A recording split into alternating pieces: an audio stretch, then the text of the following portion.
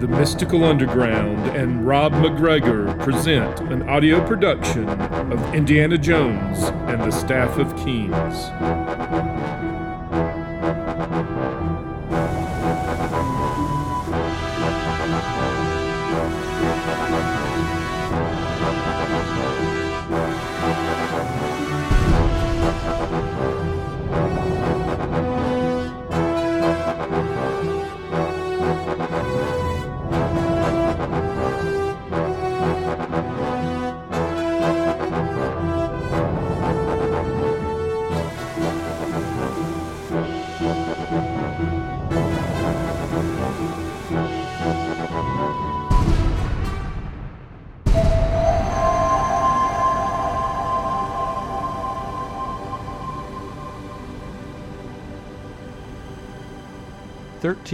Temple of the Cosmos.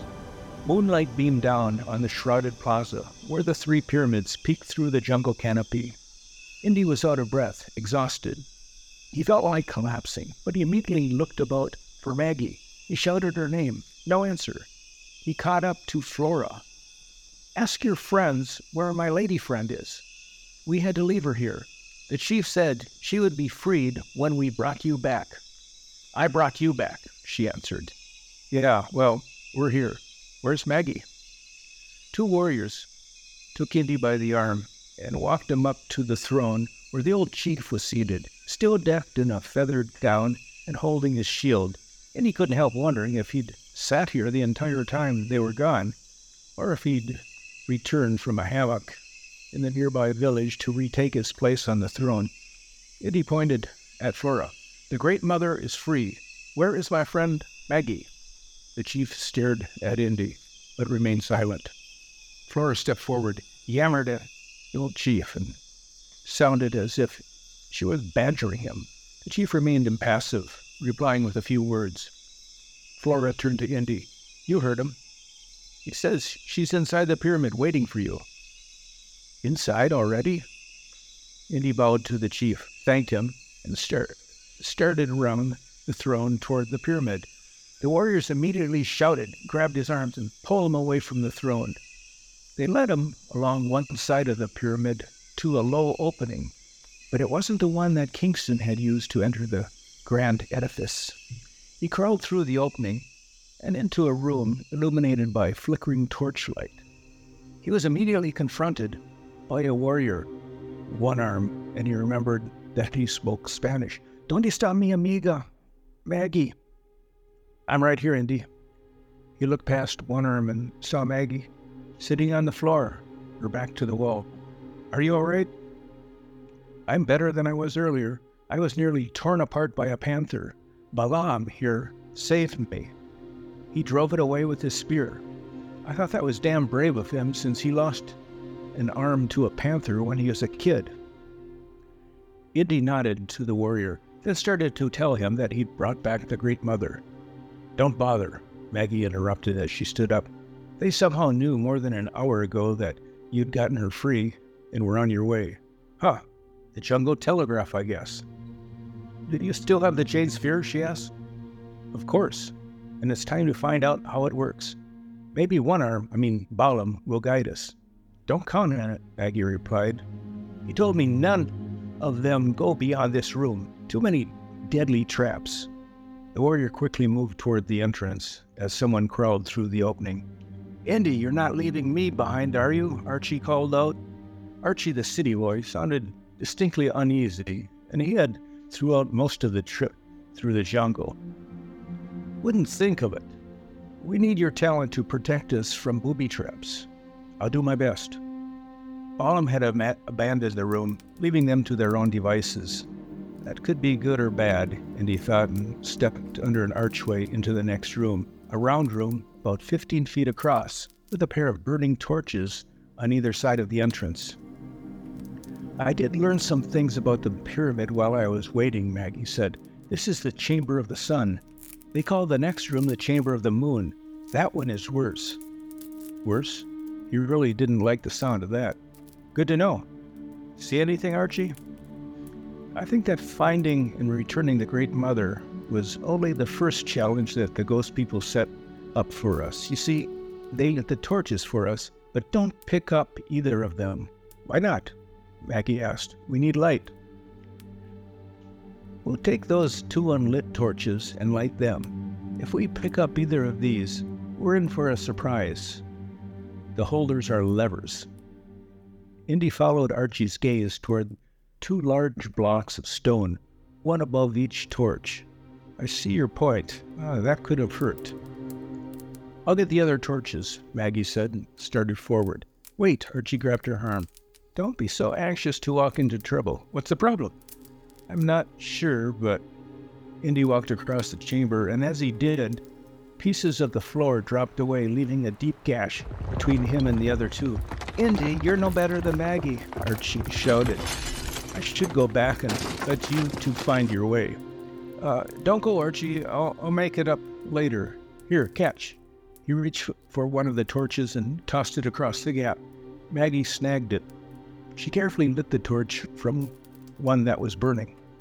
"That's good," Indy said. "Maybe if we can shed some light on the matter, we can figure out how you 2 can get across." He grabbed the other torch, but when he tossed it, his foot slipped and the torch fell short. Astonishingly, instead of dropping into the hole, it landed at floor level, hanging in midair. At the same time, water spilled from the end of a pipe near Indy's foot, apparently triggered when he lifted the torch. The water spread out, flowing out over the hole rather than falling into it. "It's an optical illusion," Indy shouted. "I know." Maggie walked out into space, or whatever appeared to be a bottomless abyss covered by a thin layer of water. She snatched the torch and walked back to Archie, where she lit it. Then both of them quickly joined Indy on the other side of the chamber. "Onward," Indy said, taking one more look back. He didn't know how the ancient Mayans, or the ghost people, had created the effect, and he didn't care right now. He was ready to move ahead, hoping that the traps didn't get any more complicated. Maggie peered into the chamber of the moon. It looked identical to the chamber of the sun, a round room about the same size. She tried to think what hints Balaam might have left her. She didn't think he was trying to trick them, but he wasn't exactly forthcoming with information either. He'd simply said the chamber of the moon was unsafe to enter. So what were they doing here? Were they crazy? Despite the warnings and her own misgivings, she followed Indy and Archie into the room. What else could she do? Go back? Was the simple answer, but suddenly it was too late. They'd no sooner moved through the doorway when the stone barrier dropped down behind them. "No going back now," she murmured. "Oh, wait, must have triggered the door," Archie said. "I think we should spread out and work our way around the walls." Indy moved to the right while Archie went left. Both held torches. Maggie held her ground, not sure which way to proceed. When they were halfway around, the torches illuminated another doorway. A stone barrier was slowly lowering. "It's closing," she shouted, and charged across the room toward the opening. Big mistake. Instantly the walls shuddered. Dust spilled down from the ceiling, caking her clothes and face. Cracks rippled across the floor. Pieces of the ceiling were falling. The walls shuddered. The entire room was crumbling in on them, and this time the gaps and the cracks on the floor were real. Maggie dodged her way across and bumped into Indy near the diminishing doorway. "Ladies first. Kind of you, but you got here first." "Hell, I'll go," Archie said, and scrambled through. Maggie started to follow him when a piece of the ceiling crashed down, striking Indy on the head and shoulders. He dropped to the floor, onto his side, and the Jane Sphere rolled out of his path. Maggie scrambled after it, scooped it up, then grabbed Indy by the arm. "Crawl! Hurry! It's closing down!" He rolled over onto his hands and knees, but started in the wrong direction. As she turned him around, Indy seemed to snap out of his lethargy. He tugged on her arm, pulling her toward the entrance. "Go, go," he said. This time she didn't hesitate. She dove under the descending stone wall, and Indy rolled through the doorway after her. "That was close," Archie gasped. Indy shrugged. "Not that close." He grinned, then patted his pack. and the blood drained from his face. "The sphere, where is it?" He lunged toward the doorway, just as the stone wall slammed down. "Hey, I got it." Maggie handed it to him. "Oof, that was close," Indy admitted. "How's your head?" Maggie asked. Then he took off his hat, touched a lump under his mussed hair. It could use a little attention right here." Maggie took a closer look. "You know, you've got a really hard head. You two, in case you haven't noticed, we're in a new chamber," Archie said. Maggie caught herself, looked around. This room wasn't round, square, or rectangular. The walls and ceiling had multiple sides and flowed together, so it was difficult to separate one from the other. The stone surfaces were smooth and slick. "What is this place?" Indy asked. "The Chamber of Venus," Maggie said in a hushed voice. "It was built in honor of the underworld, and its traps were designed by ancient wizards. Balam said that the spirits of the chamber would steal your mind here if you're not careful." "Steal my mind?" Archie said. "I'm not sure there's enough left of it to steal." "I don't know what that means either," Indy said, "but I think we're going to find out." "Now, when you and the professor came here, did you encounter these difficulties?" Archie asked. "We took a different route. We made our own entrance. We didn't find any of these rooms." "You lucky then, but you not so lucky now." "Yeah, you not so lucky either," Indy responded, mimicking Archie's accent. A long time ago, he concluded that Archie put on a Chinese accent because sometimes he spoke perfect, unaccented English. He was born in San Francisco and lived his entire life there. When he'd asked Archie about it, he told him that he did it out of respect for his father, who always spoke with an accent. He never wanted to sound as if he were better than his father. He'd added, "Besides, Indy, my accent is what people, especially you Anglo-Americans, expect to hear from me. You think we are all Charlie Chans." Archie moved tentatively toward the center of the chamber, which was larger than the other two. "It's an unusual chamber, but I see no traps. It's very clean." There was something different about the room besides its shape, Maggie thought. It took her a moment to figure it out. Gentlemen, there's something missing here. There are no doorways. This looks like a dead end. That's the trap. Or one of them." Her voice faded with the final words. Her throat tightened. She blinked and struggled to understand what she was seeing. The walls of the room seemed to disappear, and curtains of flames roared around her on every side. She turned in circles, confused, looking for a way out. She was alone now, trapped in the center of a ring of fire. The heat intensified, fed by air moving along the floor. The flames darted out, licking her, tasting her, preparing to consume her. Terrified that her clothes might catch fire at any moment, she hugged her arms to her body. Then a voice called out to her, her mother, "Maggie, get out of the fire. Mama, where are you?" The flames crackled and crackled, gleefully dancing around her.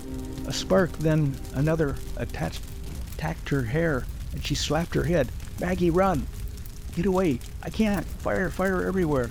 She folded over, collapsing to the floor. "Maggie, what the hell?" Indy rushed to her side, but she didn't respond. Her face was flushed, cheeks hot to the touch. Her eyes were wide open, but she didn't see, at least not anything in the chamber. Her mouth hung slightly open, as if she were sleeping, but her body was stiff. "She's not with us, Indy. I can see that. I think we should..." "What is it? What's wrong, Indy?" He felt dizzy. The chamber blurred. He stumbled, reached out for Archie, but his arm seemed to go right through him. Archie faded. Maggie was no longer there. He was in the chamber alone. But now the light shifted. Instead of two flickering torches, he realized the chamber was lined with burning candles. The room felt warmer, stuffy, as if the candles were sucking the air into themselves, feeding the flames and warming it at the same time. There was one gap in the circle of candles, where the outline of a door was now visible. He moved towards it, pushed on it, but it didn't move. What happened? Was he in a different chamber? "Archie, Maggie, can you hear me?" Abruptly, the stone filling the doorway lifted, revealing only darkness. Indy stepped back, uncertain what to do. A moment later, a young woman, tall, attractive, blonde, walked through the doorway. She smiled at him, held out her hands, palms turned up, as if she expected him to reach for them. "Who the hell are you?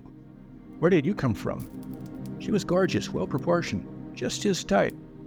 But he didn't trust anything in this chamber. He felt light-headed, uneasy. "I'm here for you, Indy." "Oh yeah, what did you have in mind?" She smiled alluringly, winked, and pointed to the floor behind him. He turned to see an array of cushions, pillows, bedding. It was all surrounded by another ring of softly burning candles. "Where did that come from? This feels like a dream." The woman reached out, pinched his arm, then laughed when he cried out and rubbed it. Behind her, another woman, equally attractive, a dark-haired beauty, stepped into the chamber. Like the first woman, she wore a sheer white gown, and the outline of her body was visible in the candlelight. "Indy, take me," she whispered. "Take us both," the other woman said. Indy cleared his throat. "I don't really know you, and besides, I'm with a couple of friends who must be around here somewhere." He detected movement in the doorway and groaned as another gorgeous woman stepped into view, another blonde. Then a redhead followed, and both were garbed in the same gossamer gowns that accentuated their loveliness. Indy groaned. He closed his eyes, rubbed his hands over his warm, moist forehead and cheeks, wondering if they'd all be gone when he looked again. But that wasn't the case. There were more and more. They continued filing through, and now the ones closest to him were stroking his arms and chest, whispering the same words over and over. Take me first, take all of us." The room was now unbearably hot. Indy sweltered in an abundant show of affection. He couldn't see the doorway any longer, but the pressure of the bodies against him kept increasing. Hands stroked him, tugged at his clothes. The weight and density of the women forced him down to the cushions, and he knew they would suffocate him, that this was a death of his own making. Too much of a good thing could be as deadly as an assassin's bullet, a stab in the back, an arrow in the heart. He gasped for breath as the bodies swelled around him. He called out for help, and everyone wanted to help, and the pressure increased, and he was dying of affection. He was losing consciousness when a phrase came to mind, something he'd seen written above a doorway at the ruins of Delphi. Everything in moderation. He gulped air, called on his remaining strength, squeezed his eyes shut, and shouted the phrase as loud as he could. Abruptly, the pressure seemed to ease. He said it again firmly, but with no sense of panic in his voice. Everything in moderation. 3 simple words, but the effect was wondrous. The women moved away, giving him space. The chamber walls and floor rippled around him. A gap opened above him, and he felt as if he were being lifted upward. But then, hands were shaking him, holding him down. "Let me go. I told you, everything in moderation." "Indy, we're trying to help you," Archie said. Indy blinked, looked around. The women and the candles were gone. Archie and Maggie were back. Or rather, he was back. "I almost died. Unbelievable." "Same with us," Maggie said. "We all experienced something horrible. Mine was fire, the way my parents died when I was only 6. "Mine was scorpions," Archie said. "This room full of deadly scorpions. Very terrible." "What was yours, Indy?" Maggie asked. "What did you say? Everything in moderation?" "Was that it?" "Oh, it was horrible, awful, too much." He felt his face reddening. It was very confusing. "But too much of what?" she asked. "Too much of everything," he thought. He shook his head. "I can't talk about it now." She touched his arm, her fingertips cool, where his skin still felt hot. She drew her nails slightly up his arm, teasing, promising. "I see. It was bad, but you need to talk about it, Indy. This isn't the time or place to talk. I've got a clue about how to get out of here." He stood up, noticing the lack of cushions and the raw, flickering light from the torches. He took one of them and approached the wall where the women had entered. He ran his fingertips over it, hunting for a crease, an indention, the hint of an escape hatch. Nothing. He shook his head. "We're trapped in a trap."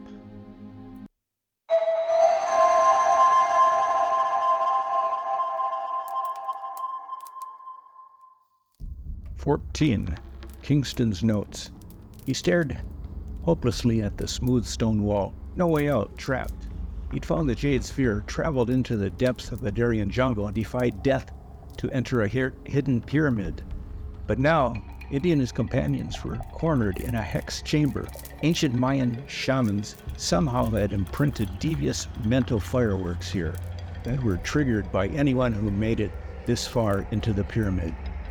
After his experience, he might never look at another woman again. Well, at least not more than one at a time. He pushed away the disconcerting thought of being suffocated by too much of a good thing and returned to the matter at hand. What was the point of the expedition if it ended here? If they all died, his accomplishments thus far would be meaningless. He would let down his companions, himself, and Kingston's legacy, the reason for the journey.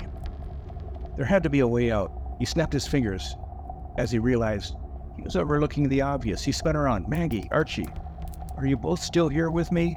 No mental confusion? No more than usual, Archie said. I just realized that in my confusion, I've forgotten about the most important matter at hand. Which is what? Maggie asked. Indy reached into his pack. The Jade Sphere, of course. Maybe it can provide some answers. He pulled out the leather pouch and uncovered the sphere. Cupping it in his hands, he moved to the center of the room. He wasn't sure what he should do with it. He just stood quietly, staring at it, willing it to cough up its secrets, reveal its magic. Say something, Archie suggested. Like what, hello? Or how about, get us out of here? Let me try, Maggie said. You're not serious enough. I am serious. I want out of here. As Maggie moved toward him, the walls rippled like jello. The sphere suddenly took on weight, and he was barely able to hang on to it. He gasped for breath, crumpled to his knees. He folded his arms over the sphere, pulling it towards his belly. The air turned gelid and pale green, and he realized that the sphere now filled the chamber, and he was inside it. Yet he also cradled it in his arms. He peered out, but couldn't see Maggie or Archie. Then the doorway reappeared, opened, and from the darkness, Maggie appeared and approached him. Let me see, Indy. Let me see it. She held out her arms. Then another Maggie followed behind her, and another and another. The scenario was repeating itself, this time one woman with numerous copies, all reaching for him, for the sphere. He struggled to hold on to it, then remembered how he had gotten rid of the women. He shouted the 3-word aphorism, but this time nothing happened. It was Maggie and Maggie over and over again. In frustration, he yelled, "Get out, all of you. Get out of this room and take us with you." Suddenly, all the Maggies were chanting, "Take us with you, take us with you." A nightmare, but Indy was determined. He stood up, still clutching the sphere, and headed toward the doorway. The Maggie crowd, now silent, all moved aside. He stepped into the darkness. The sphere was no longer heavy. He smelled dank earth, and as his eyes adjusted, he glimpsed a stairway. He turned back, and there was Maggie, just one of her, and Archie. "You did it," Archie said. "You got in. How did you do it?" Maggie asked, a perplexed look on her face. "With your help. All I did was ask to see the sphere. Yeah, over and over again." "You wouldn't say anything," she replied. "You just stared at the wall. Then you got up and went right over here, and there was the door." "We go now?" Archie asked. "Yeah, we go."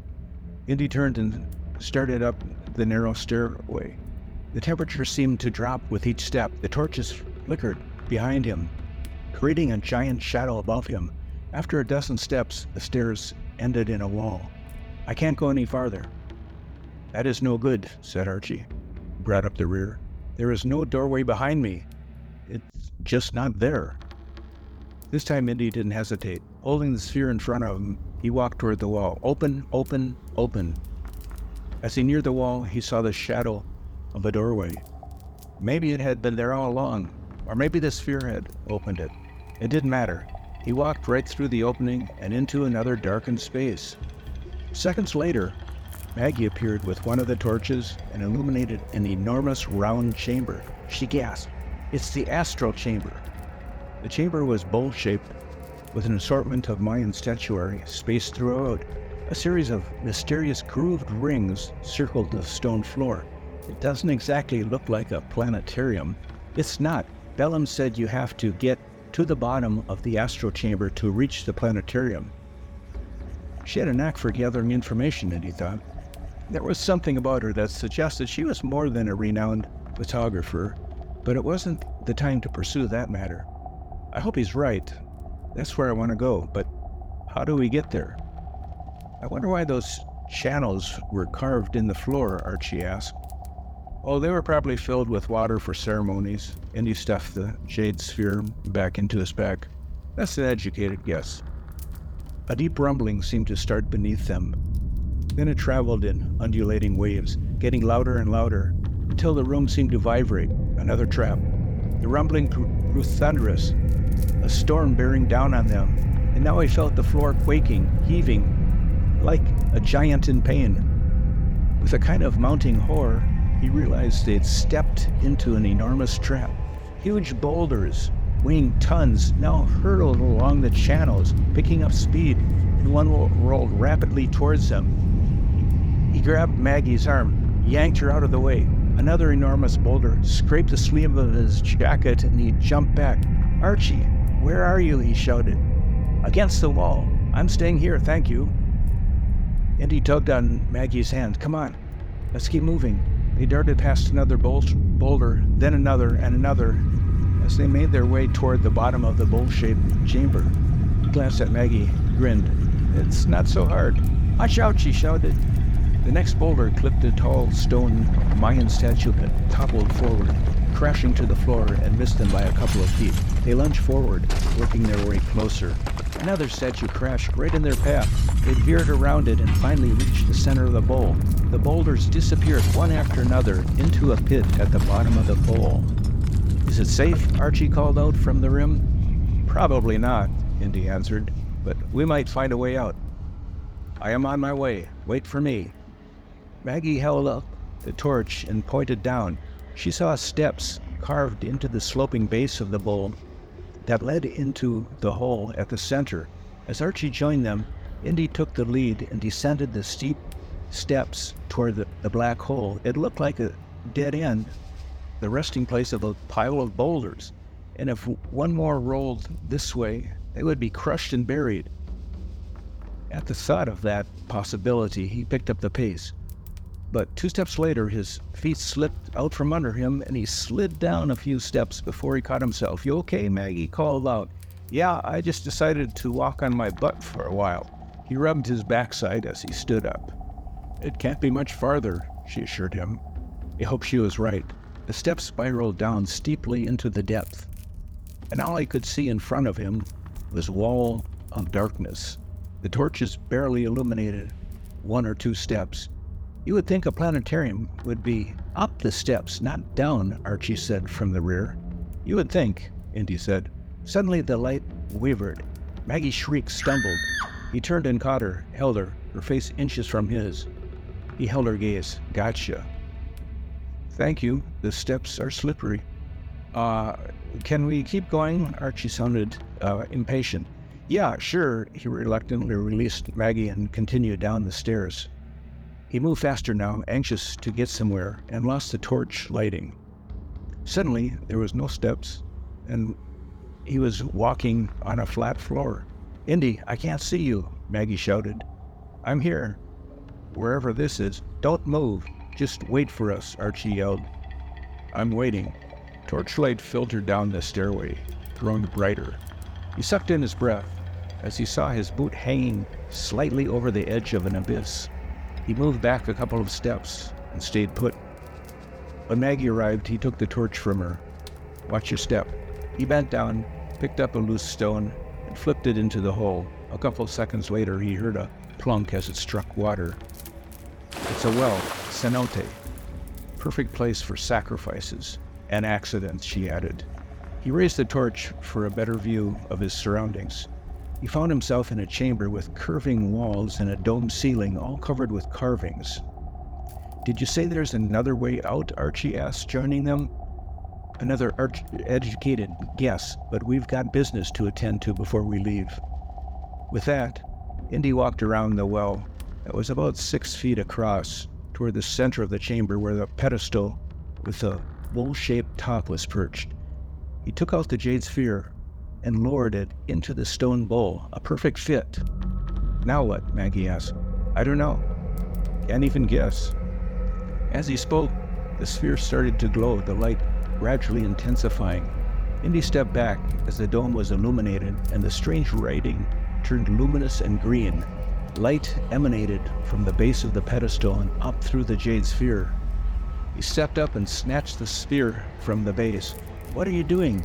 Maggie asked. "Just trying to figure out how this works." "Okay, it's getting light outside, and there's a mirror at the base of the pedestal that's reflecting the morning light and shining up through the sphere." Archie took renewed interest. "The light enters through a hole. You think it's big enough to crawl through?" "If you're a snake, maybe," Indy answered as he placed the sphere back on the pedestal. "But how would that light illuminate the writing on the dome, Maggie asked. "It looks like it's glowing." "It's biological, actually," Indy said. "There's a type of rainforest fungus that has bioluminescent properties. You can't see it in normal daylight, but when it's filtered through the jade's skull, it glows bright green. The spores of this fungus probably migrated through the hole from the outside, or the Mayans might have intentionally covered the dome with the pigment from the fungus, and it just kept growing." "What does it have to do with Professor Kingston's notes?" Archie asked. "Good question." Indy adjusted the sphere, feeling the symbols etched into its surface as he turned it. He stopped when he reached an indentation. The ball of his thumb fit perfectly into it as if it were a miniature bowling ball. He moved the indentation to the top, and abruptly the dome shifted. The Mayan script vanished, replaced by a text in English. "Look! This must be it. Charles Kingston's notes." As his eyes adjusted to the green letters, he began reading. "Hello, my friends. You have activated the Jade Sphere, which is an astonishingly sophisticated mathematical computational system. When placed at the center of the temple of the cosmos, it is energized through a means that is beyond our comprehension. After years of study, I am convinced that the energy emanates from a power source in the Pleiades. This temple was placed in this godforsaken environment, distant from other Mayan sites, so that its knowledge could be preserved until a time when mankind could fully understand it. That time might not come about until my children's children come of age. But for that reason, I trust that you will maintain the secrecy that I have so carefully nurtured. When the time comes, this great planetarium and vast calendar will be revealed to the world in ways we don't comprehend at this time. The planetarium is not only keyed to the movement of planets, it's also a metaphysical map that records how spiritual time flows. Some might consider it an abomination to make use of a sacred calendar for the purpose of searching for an artifact of another culture, but the fact that I am able to pursue this purpose reveals that the Mayan perspective is not unique to its own culture, that it is geared to universal wisdom. Of course, we don't know what links between distant cultures might have existed in the ancient world. Certainly, if there were such links, they would involve the use of sacred artifacts that allowed the priests to move beyond the ordinary world into the extraordinary. With that introduction, you now can read my notes. Indy read the message twice, and as he finished for the second time, the dome shifted again and Kingston's notes on the Staff of Moses appeared. He quickly verified that Kingston was searching for the Staff of Moses. He took out a notebook and started jotting down everything he could read. Maggie, meanwhile, started photographing the dome. "If I'm going to continue this search, it looks like I need to go to Istanbul," he told her. "What do you mean, if? You've got to go after the staff. You can't let the Nazis get their hands on it." Her heartfelt enthusiasm surprised him. He sensed once again that she was more than an accidental companion along for the adventure and a few snapshots. But where did she place her loyalties, he wondered. "Maggie, there's something I've been meaning to ask you." She lowered her camera, set it in her bag, and looked around. "Hey, where's Archie?" Indy scanned the planetarium. I don't know. What's over there, a door? She asked. Indy took a few steps toward a dark, rectangular area. He heard voices. Archie? The one-eyed Chinaman stepped through the doorway. His hat was askew. I found the other way out, but he moved stiffly, and Indy quickly saw why. Hello again, Jonesy. Magnus Voller, gun in hand, pushed Archie forward. Several muscular brown-shirt colleagues, armed and flush, as if fresh from a kill, followed the German archaeologist. Did you think you would lose me so easily? You and I stick together like thunder and lightning, Magnus. You rumble after I strike. Clever, Jones. But now I'm striking while the iron's hot. He looked as if he were about to fire the gun into the dome when he saw the writing. He stared in amazement, the weapon still pointing upward. Sorry, Magnus, I don't have time for your cliches or your master race theories. You're not going to find any hidden Aryan race here. So why don't you go home? I will go home, but only when I have the Staff of Moses in my possession. You won't find it here, not even close. Muller laughed. You don't fool me, Jones. I see the directions all over the ceiling. He pointed his revolver at Indy. Spare me the time and bother. Give me your notes. Then what, you let us go on our way? I don't think so. He hated what he had to do, but there was no choice. He needed to block Voller from copying Kingston's notes. With that, he snatched the jade sphere from the pedestal and smashed it against the stone floor. The pieces showered around him. He reached down, grabbed Maggie's camera bag, and jammed it into the pedestal bowl, blocking the light. As the room sank into darkness, Indy pulled Maggie and Archie to the floor, and they scrambled on hands and knees towards the door. Voller raged, shouting at him, firing his weapon. He heard one of the Nazis groan and drop to the floor. They had a way of shooting their own, Indy thought, as he found the doorway and steps. As soon as all three had climbed down, Archie slammed his fist into the protruding rock, and a stone slab slid across the opening. Voller made a mistake, Archie said proudly, shaking his hand. He showed me how he opened it. My camera, Maggie gasped. We've got to go back. It's got all the photos of the dome. Eddie took her arm. Leave it. I've got notes. We're okay. But it's my camera. You want to die for a camera? I don't think so. I'll buy you a new one, maybe. They scaled the stone stairs that led to a narrow opening in the pyramid wall. Corridors split off on either side, and Indy recognized it as the entrance Kingston had used. They climbed out into the morning light near the chief's throne.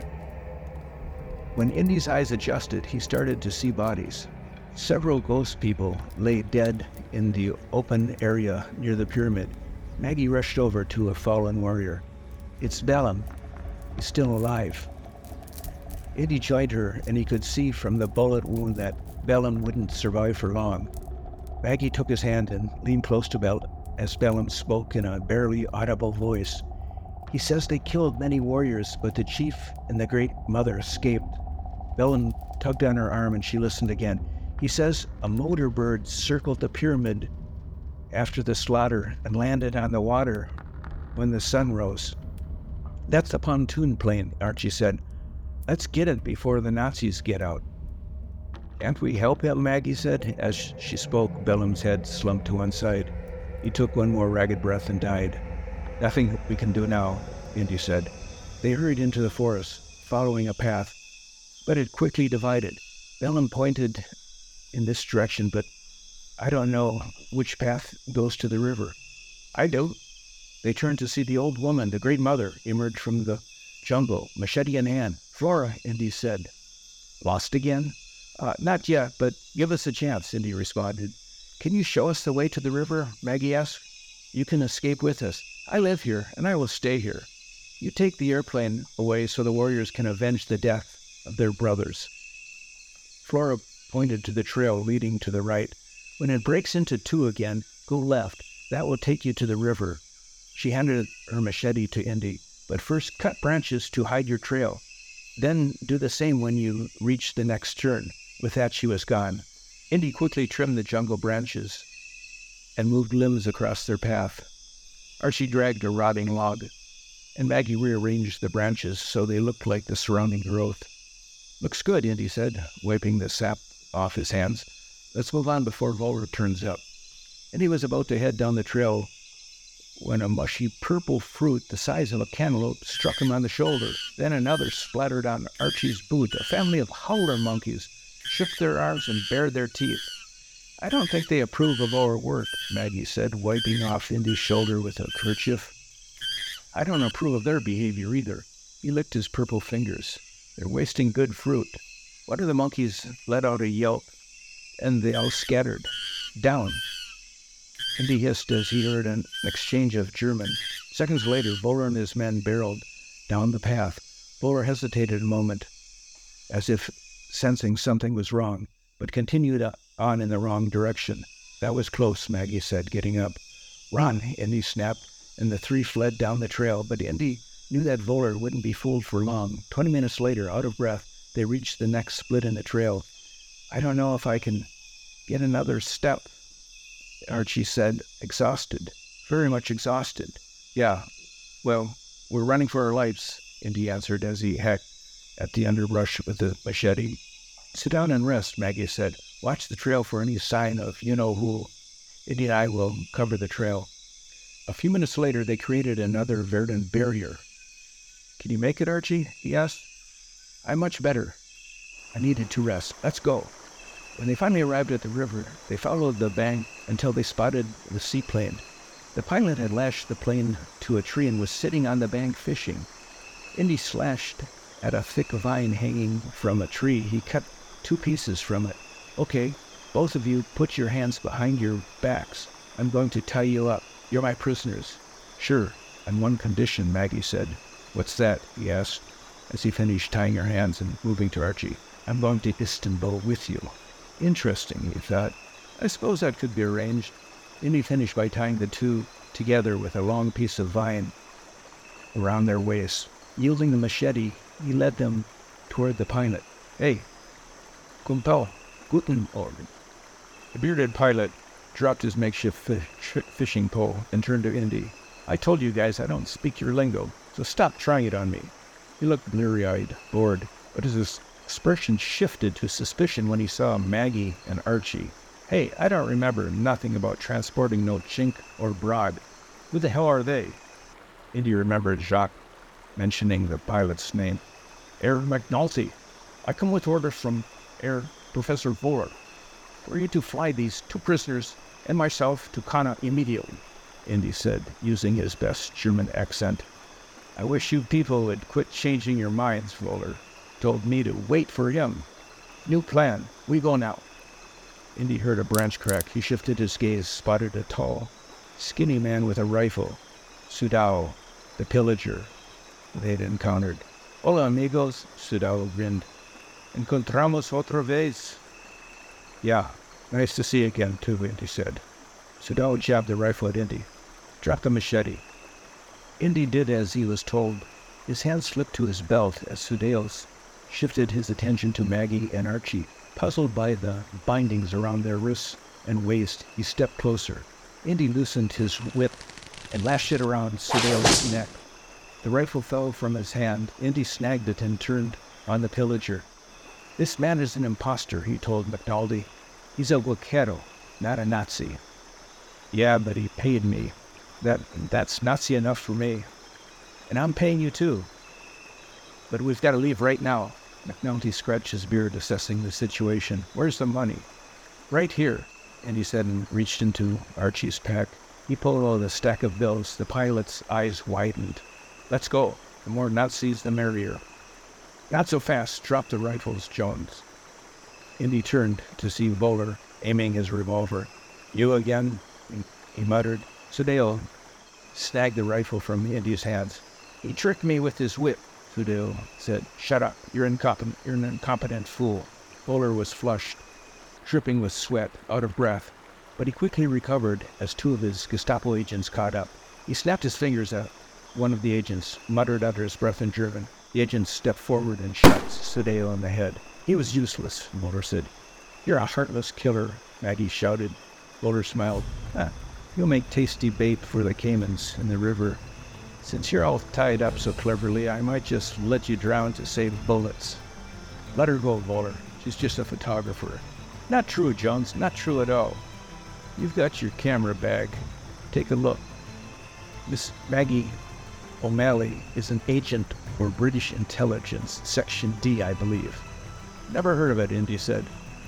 They conduct covert political actions and paramilitary operations, he bowed to Maggie. Good work, Miss O'Malley, but unfortunately for you, there's a double agent in your section. He raised his revolver to Indy's head. Enough talk. I've been waiting a long time for this moment, Jones. Your colleagues and students will never know what happened to you. One of the Gestapo agents gasped, fell forward, an arrow protruding from his back. 2 more arrows struck the other agent, who stumbled and fell.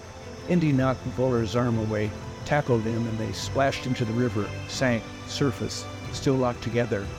When they surfaced again, Indy grabbed Voller by the collar and belted him in the jaw. Voller fell back, then slammed a boot into Indy's chest, shoving him away. Indy surfaced, looked around for Voller, expecting him to surge out of the water at any moment.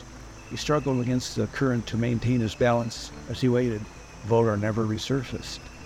On shore, several warriors, their bodies painted white, stood over the dead agents. Flora, the Great Mother, looked on. Thanks, Indy called out. We needed a little help. Flora motioned with a hand for them to leave. I'll go before the arrows come flying at you. Indy quickly freed Maggie and Archie from the vines with a couple slashes of his knife. They scrambled aboard the plane as McNulty untied it and started the engine. I don't know what any of this is about. I don't want to know, McNulty shouted above the engine. They taxied down the river, lifted off, then circled around.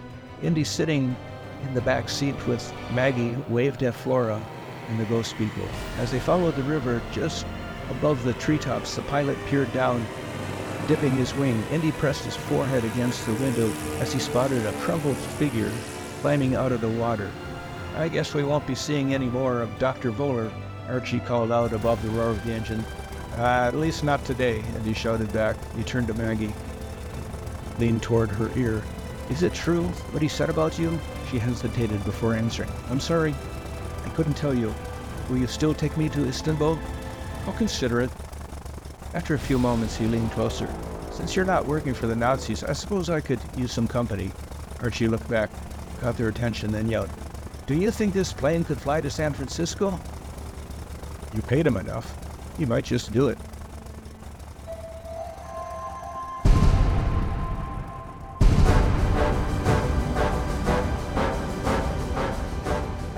Thanks for joining the Mystical Underground.